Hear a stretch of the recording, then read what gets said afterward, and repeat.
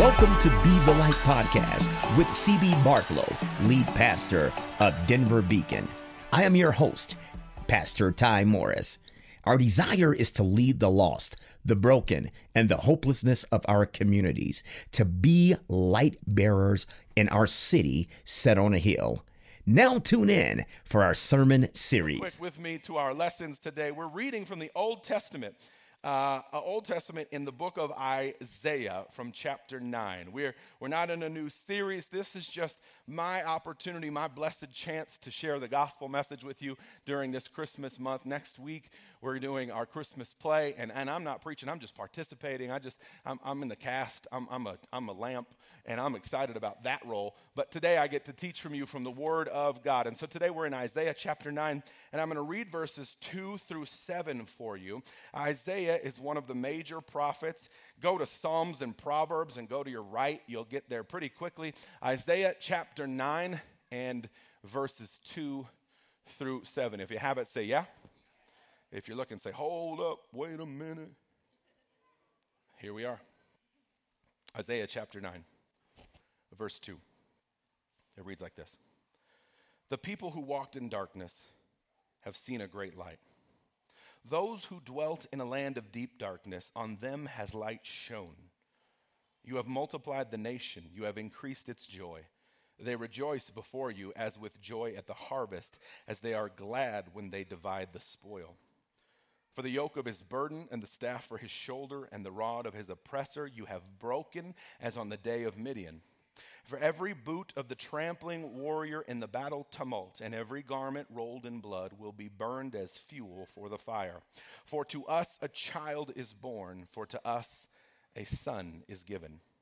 And the government shall be upon his shoulder, and his name shall be called Wonderful Counselor, Mighty God, Everlasting Father, Prince of Peace. Of the increase of his government and of peace there will be no end on the throne of David and over his kingdom, to establish it and to uphold it with justice and with righteousness from this time forth and forevermore. The zeal of the Lord of hosts will do this. The title of our message today, if you're taking notes, is Here Comes the Sun. Here comes the sun. Would you pray with me? Heavenly Father, we thank you for this word. I thank you for this word back through the decades, generations, and eons, through the eagle-eyed voice of the prophet Isaiah to the people of Judah and Israel and on to today. We thank you, God, for this word, and we ask that you would open our hearts and minds to receive it today. Amen. I was in 8th grade when I was walking home from school. And my oldest friend, Fred Rosa, he and I became friends in 2nd grade. I was the new kid in school. I had arrived at Cole Elementary in Broomfield, Colorado in 2nd grade as about a 48-pound goofball. And I sat down on the 2nd grade carpet where our teacher played the harpsichord and sang songs to us. And in that class on my first day, a little boy named Fred Rosa leaned over to me and he said, "You can be my friend if you want to." And he's been my best friend ever since. He was the best man at my wedding, and every chance I get to talk to him, I do. I don't know if you have friends like that just hold a special place in your heart. In 8th grade, I was walking home from school, and Fred and I have taken divergent paths. He had more lackadaisical parents than I had, and in 8th grade, he was already driving his parents' Chevy Celebrity to and from school, which now I realize was highly illegal, but at the time, I thought was the coolest thing I'd ever seen in my life. And walking home from 8th grade, Fred rolled up next to me on the road with the window down and the left hand at the top of the steering wheel. Tell me if you can see the picture. With the seat leaned back and his arm over the passenger side, and he said, "Sievers." That's what he called me. I said, "Hey, man." He said, "You want to ride home?" I was like, "You know I want to ride home, dude." And I jumped in that car, and he was listening to music, as he always did. His father, who passed away when we were in college, was a lover of music, a multi-instrumentalist. And because of his influences on Fred's life, Fred had this uncanny understanding of music far beyond our years. You see, I was just a little white boy that pretended to be black. I sang gospel music, and I thought I was in a boy band. All I really knew was Jodeci and Boyz II Men. Come on, somebody. And I got in the car that day, and Fred was listening to the Beatles, and I was in 8th grade, and it was really the first time I'd ever been exposed to the Beatles. And I got in, and he said, "You heard this song?" And he turned it up. Do, do, do, do, do, do, do. Here comes the sun. Do you know the song? Here comes the sun, and I said, do, do, do, do, do, do, do, do, do, do. Now, here's the deal. Because I only listened to R&B, I did not like that song. The first time you listen to the Beatles as a young person, it's not always as cool as you pretend it is, but because he was my friend and he was cooler than me, he said, "What do you think?" And I said, "This is good stuff, brother. I love this. Who is this?" And he said, "The Beatles." Never heard of them. To this day, I love the Beatles. I went and started listening to every song in their catalog. My mother didn't grow up in the Beatles era. She thought they were a little bit too poppy for her. She was more of a Led Zeppelin kind of gal. But I started to listen to the Beatles, and I started to fall in love with the Beatles. And I'm not sure if I love the Beatles for their music or love the Beatles because it reminds me of the deep affection I have for my dear friend in a moment like that day. But "Here Comes the Sun" stands as one of those songs in the catalog of the Beatles that I just love. Do you have one of those songs? It's not a church song. It's just a song that you just dig, right? And every time that song comes on, I love it. Now, as I've grown and matured in my faith, I see almost everything in my world through a Christological viewpoint. Do you know what I mean by that? I mean, I'm starting, as I grow in the things of the Lord and starting to understand more about my God and deepen my faith and lean into my religion, I'm starting to see things through the lens through which God might see them. For example, my oldest son, his name is Kal-El. It's the Aramaic word for prophet of God. It also happens to be the first name of Superman. Amen. And if you don't know anything about Superman was originally, I'm getting somewhere, don't worry, trust me.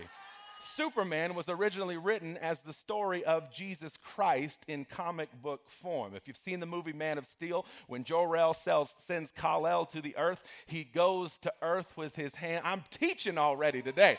And so every time I see something in popular culture, I'm always seeing it how God might see it, as either for the kingdom or against. And now I recognize that John Lennon at one point even said that the Beatles were bigger than Jesus. But if you don't know the backstory, Paul put him right in his proper place after that. And if you do know the backstory, when Paul wrote "Here Comes the Sun," he wrote the song "Here Comes the Sun" about Jesus. Here comes the sun. Here comes the sun. And I said, "It's all right. Little darling, it's been a long, cold, lonely winter, but here comes the sun. Here comes the sun. All right." Y'all with me? Everybody just got to become a Beatles fan in Jesus' name. Tell me if it doesn't sound like this. "Little darling, it's been a long, cold, lonely winter." It says right here in Isaiah 9, "The people who walked in darkness have seen a great light. Those who dwelt in a land of deep darkness, on them has a light shone." Y'all see where I'm going here today? My teaching today is not about the Beatles. There's nothing sacred or holy about the Beatles. I just liked them and wanted to share that story with you. My teaching today is that throughout the epochs of time, generation after generation, God has and always will be revealing and hinting and foreshadowing and demonstrating his great redemptive plan to the world, which is the Son, Jesus Christ. And he'll use a prophet in the days of old or a simple band like the Beatles to do it, because he's trying to remind you that light shines in the darkness and the darkness cannot overcome it. Y'all with me? So we're going to walk through this prophecy from the prophet Isaiah to get a clearer picture of who Jesus is, why he was given and what he came to do. so that as you walk through the next several days of the final run of the Christmas spirit, you remember why we celebrate Christmas. Amen? I want you to see this. The prophet Isaiah, he began his ministry. And if you don't know, prophet Isaiah is one of the larger books in the Old Testament. He's one of the major prophets. And Isaiah was responsible for this vision of Christ, along with so many other teachings to the people of Israel. He did his ministry in the 8th century during the reign of multiple kings in Judah and Israel. In fact, he received his calling during the 8th century under the reign of Uzziah. In fact, he talks about it right here in chapter 6. It reads like this: In the year that King Uzziah died, I saw the Lord, that's the Father, Yahweh. And I saw him seated on a throne, and he was high and lifted up. Isaiah says, I saw this with my own eyes. This is not a vision or a dream. Something happened in the very last year of Uzziah's reign, right before his son was about to take over the reign of Judah, right before his son was about to decay the leadership in Judah. At a time of great transition and uncertainty, for some reason, the great God of the world of angel armors chose me to see him. And this is what I saw. He said, in the year that King Uzziah died, I saw the Lord high and lifted up. Though the kings and kingdoms of this world began to crumble, I saw a God who sat on a throne that did not crumble. He says, the train of his robe, it filled the temple. And I need you to see this picture. The picture is as if the Father sat on the throne, but the train of his robe flowed off the steps of the throne, down the back wall, up the side, and all the way around the corners. The entire temple was filled with the powerful covering of God, because lest he be fully covered, all of his glory would show in such great magnitude and power that anything that was not eternal but temporal or fleeting would be destroyed in an instant. The temple was covered with his robe so as to protect us, because he's so good, so powerful, and so mighty. And Isaiah says, and I saw him, and the train of his robe filled the whole temple. He goes on and he says, above him stood the seraphim. Each of them had 6 wings, 2 to cover their eyes, so they wouldn't go blind from the glory of God's face. 2 to cover their feet, so that they wouldn't desecrate the throne or the very atmosphere of his.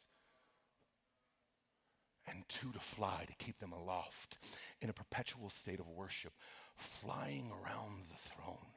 And for eons and decades, they called out to one another, holy, holy, holy is the Lord of hosts. The earth is full of his glory.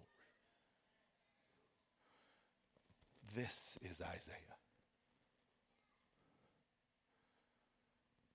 the first prophet to get a clear picture of the Father in his majesty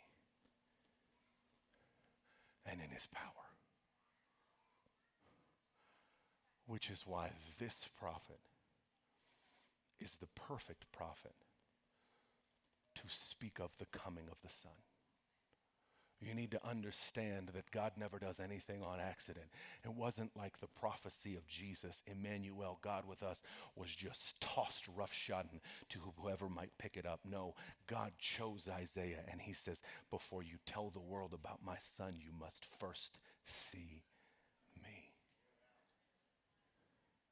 And so when we read in chapter 9, and Isaiah begins this prophecy, we must hear it in the same fashion that the first audience would have heard this from Isaiah. They would have gathered around in rapt attention, because he was the prophet who served both Judah and the northern territories of Israel with warning, with correction, but prophecy and revelation that changed everything. So when he said, behold, I saw the Father, they paid attention. And when he said, I think there's also a Son, there was a hush. It's the same sense of reverence we must all share for the Word of God. Please don't for a moment think that when you come to Beacon, I'm reading from an optional text.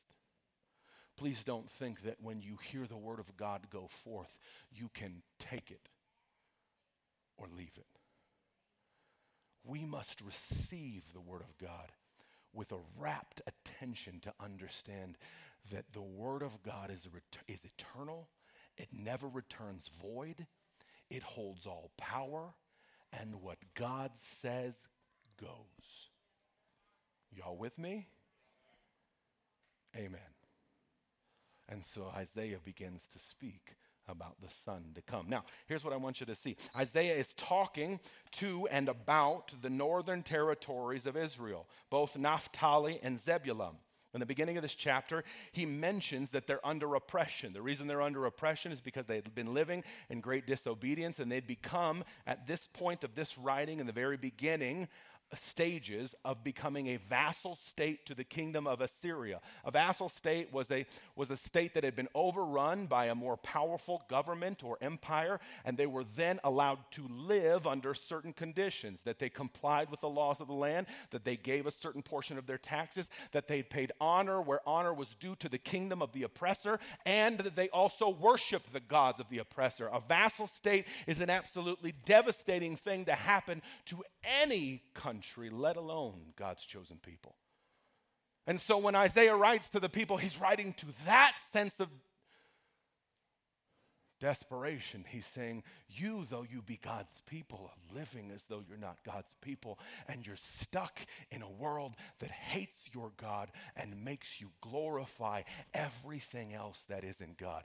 Tell me if that doesn't sound familiar to you. This is why we get to study the eternal word of God, is because it was true then and it is also true now. And in that moment of desperation, with the reverence for the word of God that Isaiah is about to prophesy, he begins to speak this language about the coming promise of God's redemptive plan. And here's what he says. He says, I got good news for you. You guys are in trouble right now. Amen. It ain't looking good. It's pretty dark. But there's light in the darkness. He says in verse 2, the people who walked in darkness, notice that he's using the past tense to a people in a current tense state. Come on, somebody. I wish I could get that into your spirit today. God is speaking to your current situation as though your current situation, bad as it is already over. He says, the people who walked in darkness have seen a great light. Those who dwelt, past tense, in a land of deep darkness, on them has light shone. Verse 3, you, talking to God, have multiplied the nation and increased its joy. They rejoice before you as with joy at the harvest, and they are glad when they divide the spoil. Here is what he's saying. To any one of you who is stuck in darkness, to any one of you who feels trapped in sin, to those of you who have succumbed to the circumstances and the ill feelings and wills of others, not due to your own volition, but because we live in a fallen world and you've been hurt and victimized and abused and trapped and stuck. And also to those of you who did it to yourself. You got yourself in this message, your own bad choices over and over again. You keep blaming everybody else, but you know at the end of the day when you look in the mirror, it's your fault. Isaiah writes to both. He says both to the stuck and both to the ones digging their own hole. You're in darkness, but guess what? God loves to shine light into the darkness. I was a drug addict for a lot of years. You've heard me talk about it probably too many times. Crystal meth addict for the last part of my addiction, and I used to live in this house in Greeley. I was a musician at the time, full time. I was making music and recording and performing, and as happens with addiction, slowly your normal friends drift away, and all of your friends become just drug friends. And so I had a band, and I had people who made music with me, and they'd be over at the house, and we'd be making music. But as my addiction progressed, the people who were productive began to show up less and less, and the people who were unproductive began to show up more and more. And I remember being in my basement studio, outfitted this entire room with soundproofing and a booth and everything you do. And And I was getting high all night long. Room full of drug addicts. But I'd said yes to Jesus when I was 7. And I'd been filled with the power of the Holy Spirit and evidence of speaking in tongues when I was 18. I mean, I was a full-on holy roller before I got attacked by the enemy. Amen. I loved Jesus with my whole heart, and I yearned for my return to his throne. I mourned my distance, but I was stuck because I got myself into the trouble. And I tell this story all the time, and it baffles people, baffles me today, but I would sit in that drug den season of my life, passing a pipe, telling people how good our God was and how no matter what, I knew he would rescue me. I mean, I would then just paint the picture. I would just hit the meth pipe. Nah, man, God's going to get me out of this. His mercy endures forever. Even though I walk through the valley of the shadow of death, I will fear no evil, for my God is for me. He works all things together for the good of those who love him or are called according to his purpose. And I would just begin to preach to drug dealers and users. And a lot of them will be like, bro, I'm not enjoying this high. Can you please? And I don't know what it was, except for the fact that once the light of God had entered into my heart, no matter how dark my life got, there was this thing in me that knew that no matter what, I'm going to find my way out. And that's what I'm wishing on you. That's what I'm praying for. That's why we preach in this church. We preach so that when you're stuck, you can go, it may not look good, but all I need is a little bit of a spark. This is the teaching of the gospel in a nutshell, just so that you know. It's also the very crux of our ministry as a church. The motto of our church is, we are the beacons built with broken pieces, shining the light of Jesus. The idea is that we gather all of the broken shards and broken pieces of our life. We bring them all together. We build them all up. And somehow God turns it into this beautiful, glorious light that tells other people about Jesus. The reason that we do this is so that you, when you're stuck and you feel like it's too broken and it's too dark, you can understand when John says in chapter 1:5, the light shines in the darkness and the darkness cannot overcome it. You'll believe it in the core of your being. Tell me if you've ever been in a dark room and then someone lights a match. Whew, hallelujah. Tell me if you ever do this. Do you have a basement in your house and you turn the lights off in your basement? And then you, even though you're a grown adult, have to go up the stairs from that dark basement? Am I talking to anybody? I mean, a 44-year-old father of 2, leader of a church. I do not turn off the basement light before I'm up at the top. I just leave that sucker on. I back up the stairs. And then I turn that light off and I run. Why? Because when light shines in the darkness, then I know the darkness can't overcome it. But I'm still a little bit afraid of the dark, so I need the light. Amen. Here's what I'm trying to tell you today. It's never too dark for God to shine into your life. I don't care what you've done. I don't care what you've done. And neither does Jesus. He's not a respecter of persons. There's no one in here that he's like, nope, that one's too far gone. That ain't the gospel. The gospel says, I came that you might have life, even in death, even in death. So he says to the people, those who dwelt in darkness, those who stay in a deep darkness, on them a light has shined. And then he makes this promise. He says, now, the Lord himself will multiply the nation, and he will increase its joy. And we will rejoice before God with the joy at the harvest, and the joy when we divide the spoil. Man, this is so good. I wish you could get it in your spirit. You'd run with it. Isaiah isn't just saying God's willing to show up in your mess, commiserate with you, and do what most people in your mess do. Ask you like, so what'd you do? Why are you stuck?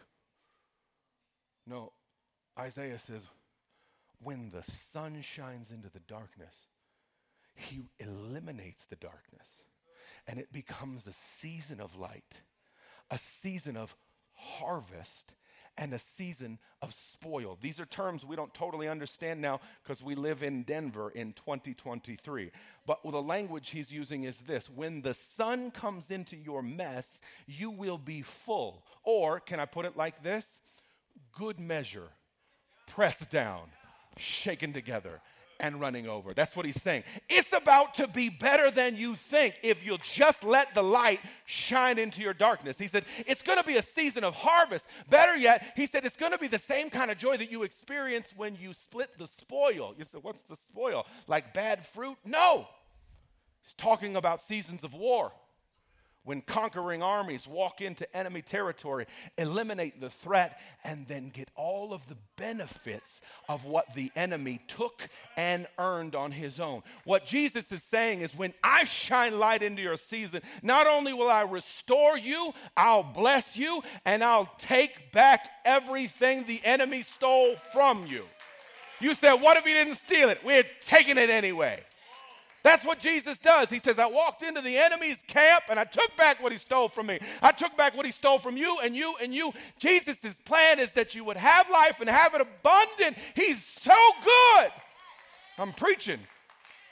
This is why she's married to me. She stands up every time. I'm doing practice at home. She's like, preach, baby. But if you know, like we know, if you live like we live, if you trust like he wants you to trust, you'd understand that even when it's the darkest, harvest is on the way. Oh, that's why I never want you to be worried about bad times. Every time you meet with me, I get a blessed opportunity on Mondays to meet with members from our church. They set meetings with me, and invariably we meet in the middle of a dark season. And ask any one of them in their darkest season, I'd say, you can ask them, what do you and Pastor CB talk about? And they'll tell you, well, I went in and told him how bad it was, and he told me how great that was. People sit down and they're like, it's all falling apart. And I'm like, hooray! What? No, I mean, I don't want you to suffer. But boy, when light starts shining in your darkness, or when you come to the end of yourself, when you recognize that left to your own devices and now at the end of your own road, you've given up on this whole plan A that is you, and now you're free to go shine your light. It's you. Well, that's harvest and spoil and joy and rejoicing. That's the gospel in Jesus' name. And then he doesn't stop. Oh, the gospel's so good. He says, I'll shine into the darkness. I'll bring joy and harvest and joy and harvest and joy and harvest. You say, well, what about all my trauma? What about all this pain I've been? I mean, it's great to hear that I have a future, but for some of us, I can't even get out of my own past. Verse 4. The prophet says, for the yoke of his, that's you. For the yoke of his burden, and the staff for his shoulder, and the rod of his oppressor have been broken as if on the day of Midian, and every boot of the tramping warrior in the battle tumult, and every garment rolled in the blood will be burned as fuel for the fire. Now, we'll probably never get through this message because it's all so good.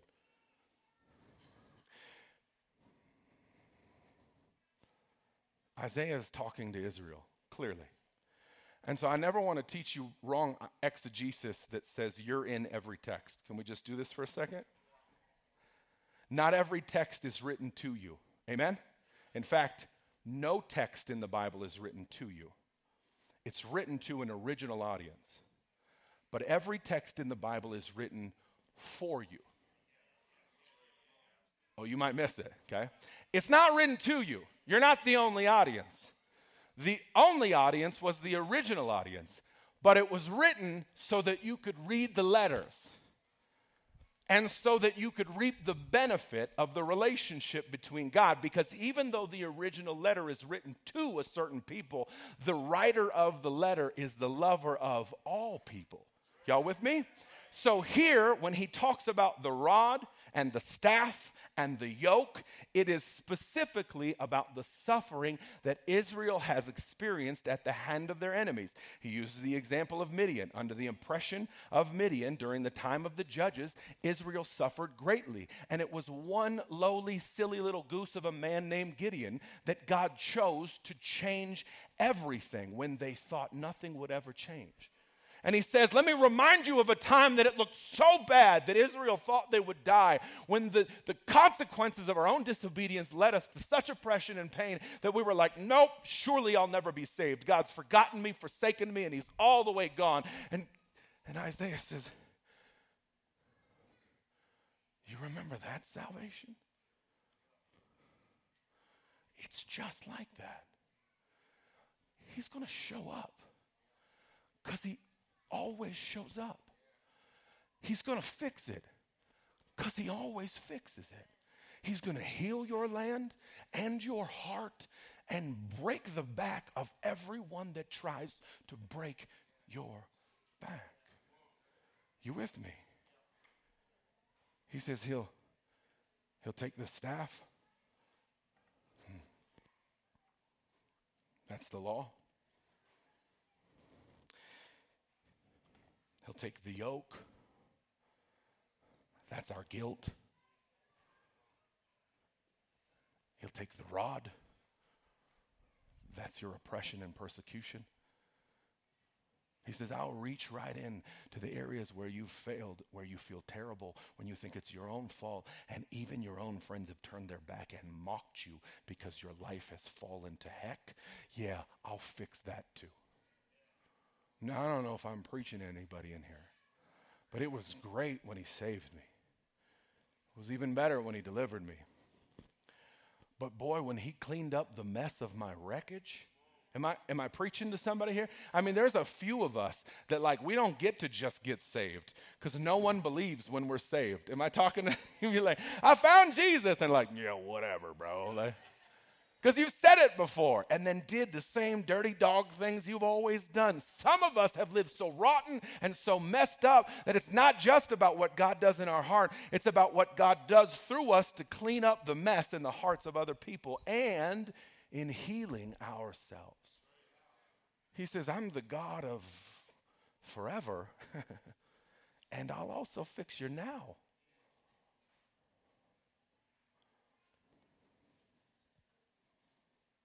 The people who lived in darkness, on them has shone a great light.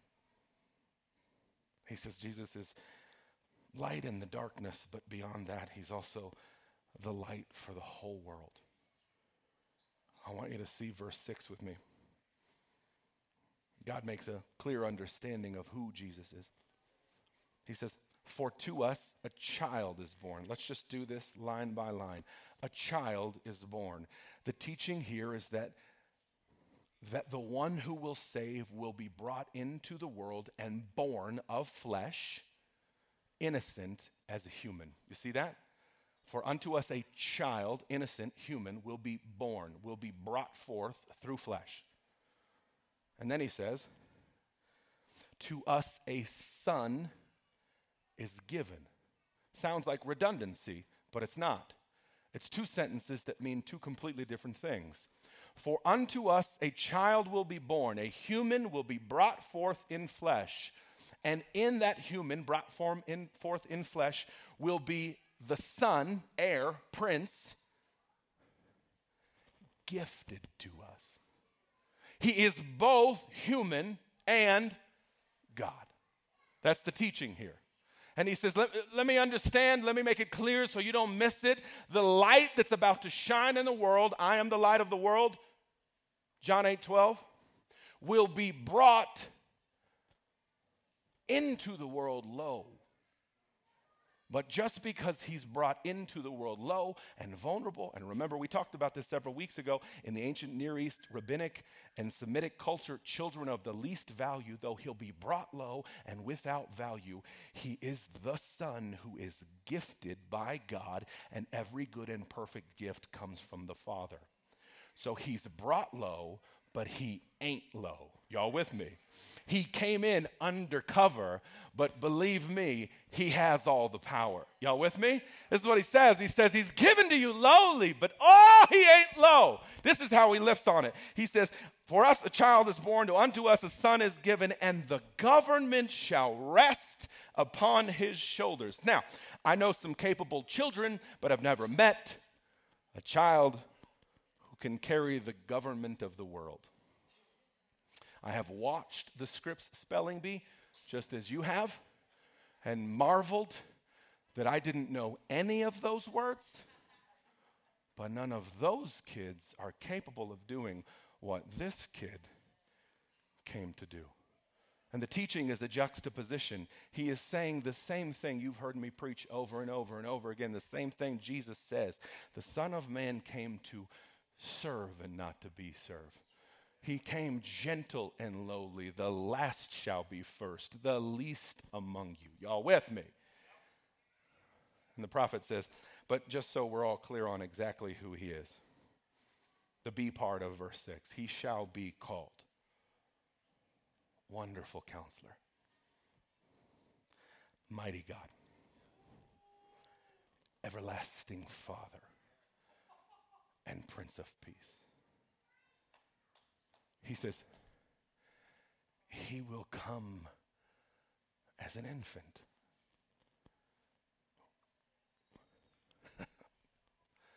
We have a family staying with us this season.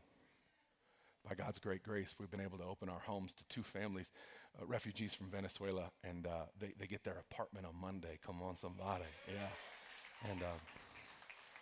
And they're wonderful, blessed, beautiful people. Three boys, Jesus 7 and Snyder is 9. And then they got a little baby, Thiago. He's 5 months. And I don't know how much you like babies, but my babies are big. Amen. And I love me some babies. I don't know how you deal with someone who has a baby, but I'm sort of a gimme. There's something amazing in the eyes and in the spirit of an infant. Their skin be all smooth, their hair is all fuzzy, and then I just talk to them like an adult. I'm like, I can't wait till you go to college, Thiago. It's going to be so amazing. You're going to be a lawyer. And I love it. Why? Because there's no malice, no sin, no issue. It's like they're just perfect and simultaneously vulnerable. Remember the first time anybody ever handed you a baby and they said, watch the head. You knew in that moment you were suddenly, even though you might be a child at the time, charged with caring for this helpless baby. And the prophet says, he will come. And when he arrives, he will be innocent and vulnerable and helpless. But he won't be that for long. The way that the prophet describes who Jesus is should cause everyone in this room to reconcile ourselves to God. I want you to see this. He uses 4 distinct terms, and they're the 4 facets of the faces of Jesus. Could have teach this whole message just right here, but here's what they are. Wonderful Counselor. The word wonderful means miraculous, and counselor is just like you might have a counselor at a therapist or an advice giver or counsel in a court of law. This is someone who is charged with giving you good and sound wisdom. He says he is the miraculous wisdom giver. He holds all knowledge in his hand. You said, hold up, I thought he was a baby. Yep, and he has all knowledge and all power and all wisdom. Wonderful Counselor. But he's not just a teacher. Next line, he's the mighty God. God here, singular, El, the supreme being. He's coming as a baby, but he's the one God. And the word used to describe him in that facet of his being, supreme, pinnacle, primary, only God, is mighty. The connotation in the Hebrew language is that he's a fighter, or better yet, warrior God. He says, I'm sending you a baby, and he's a stone cold killer of sin. And you'd be like, that little baby? Yeah, that little baby right there. He's about to erase every sin and every shame and all the hurt and all the pain. That little baby right here is about to walk into hell and back and rescue every captive and set everyone free. He's going to heal disease and bring people out of addiction, break bondages and call the prisoners home. That little baby right there is going to stand up as the lamb and the lion, the God of angel armies. He was and is and always will be. He's everlasting to everlasting. That little baby, warrior king, my God.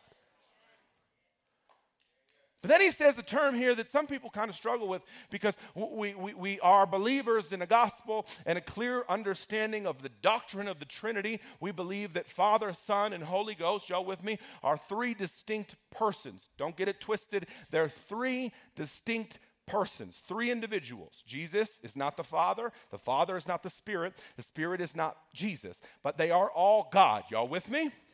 They are not one being with multiple facets or manifestations, three beings. And yet the prophet says he is everlasting Father. Okay, what do we do with this? I mean, I thought he was the Son. A Son is given who is also the Father. Travis is always preaching in my ear. If you don't know, Travis runs our slides. He knows the Bible better than everybody. And I think I have revelation, and he's saying it to me before I'm preaching it. You better get out here and preach. The word everlasting Father, everlasting means without end. And Father in Hebrew, Av, means originator or source. He is the source of all things who will never end. That little baby. For in him and through him and by him and to him were all things made. Wonderful Counselor, mighty God, everlasting Father, and Prince of Peace. Simply stated, he's the steward.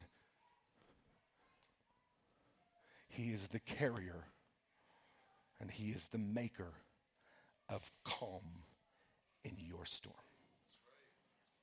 He says a son is coming, and he will have all wisdom and all power. He is the beginning and the end, and from start to finish, he brings peace. That's my king. That's who he is. And in verse 7, the prophet says, and this is why that matters. He says, of the increase of his government and of that peace, there will be no end on the throne of David and over his kingdom, to establish and to uphold it with justice and righteousness. This is not just that he's light in the darkness and not just that he's light of the world. This is the fact that he is light both now and forever and ever. Amen. Here's what he says. He comes to rule. Notice. Of the increase of his government. That puts him in right position as the king and ruler. Hear me, we need this king. You and I were made to serve the king. And he was made to rule us. It is a perfect relationship between us and him. Ask anybody that's finally gone to the end of their rope, who submitted their life to the king and found that the burden of being their own God was finally lifted. It says he came to rule, and he came to do it in peace, which is a far cry from the life that the people in the original audience would have known. See, everything that they knew up until that time was kingdoms. The way you took everything was by force. Nothing was done in peace. Peace was a term used to manipulate people into thinking that they were living well when they were living in subjection. Peace was never used. It wasn't effective. The only thing that worked was killing. And he says, when he comes, he will rule righteously and rightfully. He will be the king over all kingdoms. And he will do it in a way none of us have ever seen it. He will do it through peace, through patience, through kindness, and through calm. Now, I don't know what the war is like in your heart. I don't know what the fight is like in your mind. But if it was like mine, the very idea that he would calm the winds and waves of my own tumult, well, that's a king I'd be willing to follow anywhere. He says he came to rule. He came to do it in peace. And then of the increase, the increase of that peaceful ruling,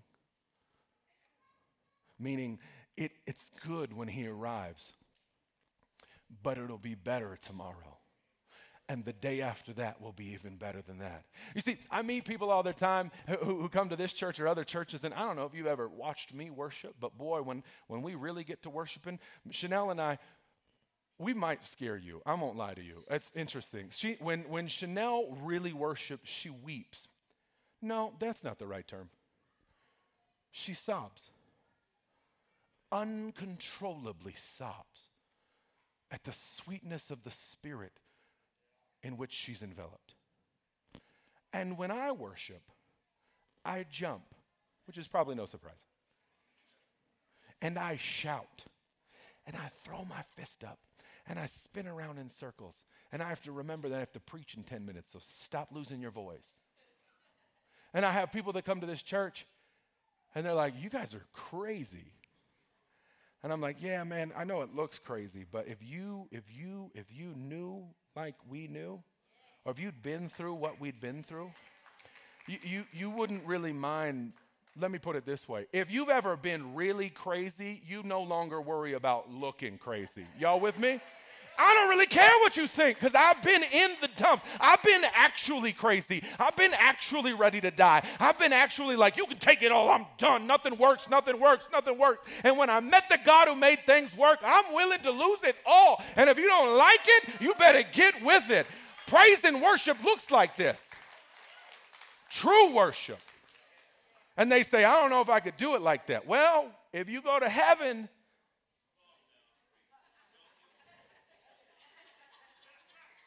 it's going to be weird if you're the only one back in the back row of the kingdom and we're all freaking out because he's right there and you're like,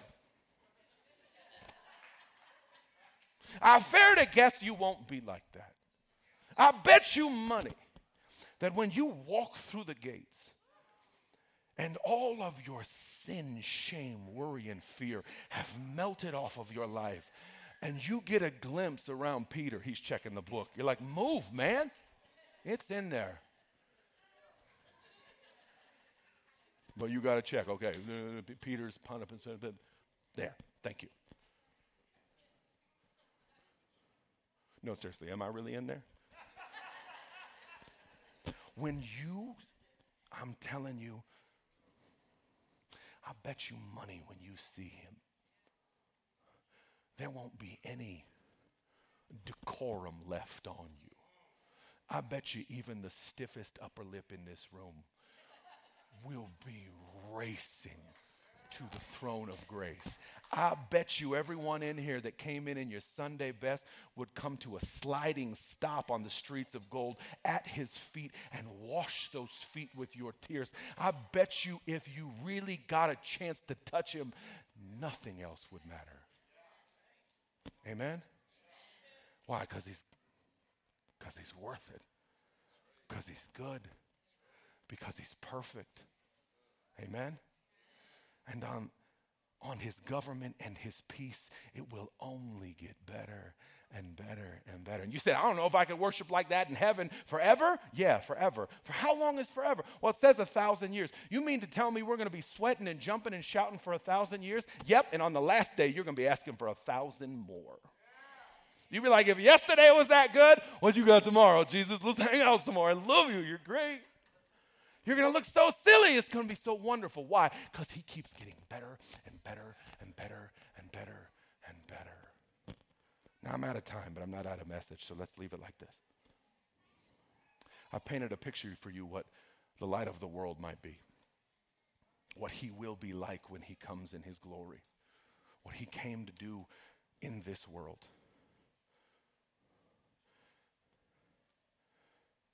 And if you're here and you're not yet in that light, if your life is still marked by the tumult of your heart and the pain of your sin, by the shame of the world in which you lived, or the past and the transgressions you left behind, if you're not currently living in a season where it's just getting better and better and better, if your life is not marked by peace today, tomorrow, and forevermore, I want to ask you, no, I want to challenge you to receive the light that he's shining into the darkness. You've heard people say, have you made a decision for Jesus? I'm going to tell you right now, he's already made a decision about you. All you need to do is receive it. In the same way you walk into a dark room, all you need to do is see the light. You just need to receive his light. So with every head bowed and every eyes closed, I'm going to pray a simple prayer that you can pray today. I'm going to ask everybody to respect this moment. This is a sacred and holy moment where people might become citizens of heaven forever and ever. Amen. So with every head bowed and every eye closed. If you're here today and you said, I want that light, I need out of the darkness of my current circumstances, I'm trapped by my decisions and stuck in my situation. If that's you, I want you to just slip up your hand right where you are. No one is looking. I see you. I see you. I see you. See you. See you. I see you. I see you. I see you. Hallelujah. I see you. You can put your hands down. We're going to pray this prayer together. This prayer is not the end of your salvation, but the beginning of you walking into the glorious light that he shines. And I'm going to ask all of us as one body to pray it together. Would you repeat after me? Father God, I'm a sinner in need of saving, stuck in the darkness, and I need your light. Jesus, I believe you're the Son of God. You take away my sin. You take away my shame. I give my life to you. Come live in my heart. Make me new. In Jesus' name, amen. Would you stand to your feet all over the building? Let's worship in this moment of celebration right now, for a glorious light has shined in the darkness today. Amen. Thanks for joining Be the Light podcast with lead pastor C.B. Bartholow. Visit our website at denverbeacon.org. To download our Beacon app, text Beacon to 97,000. Once again, text Beacon to 97000. Whatever you do, please remember to be the light. Let's go!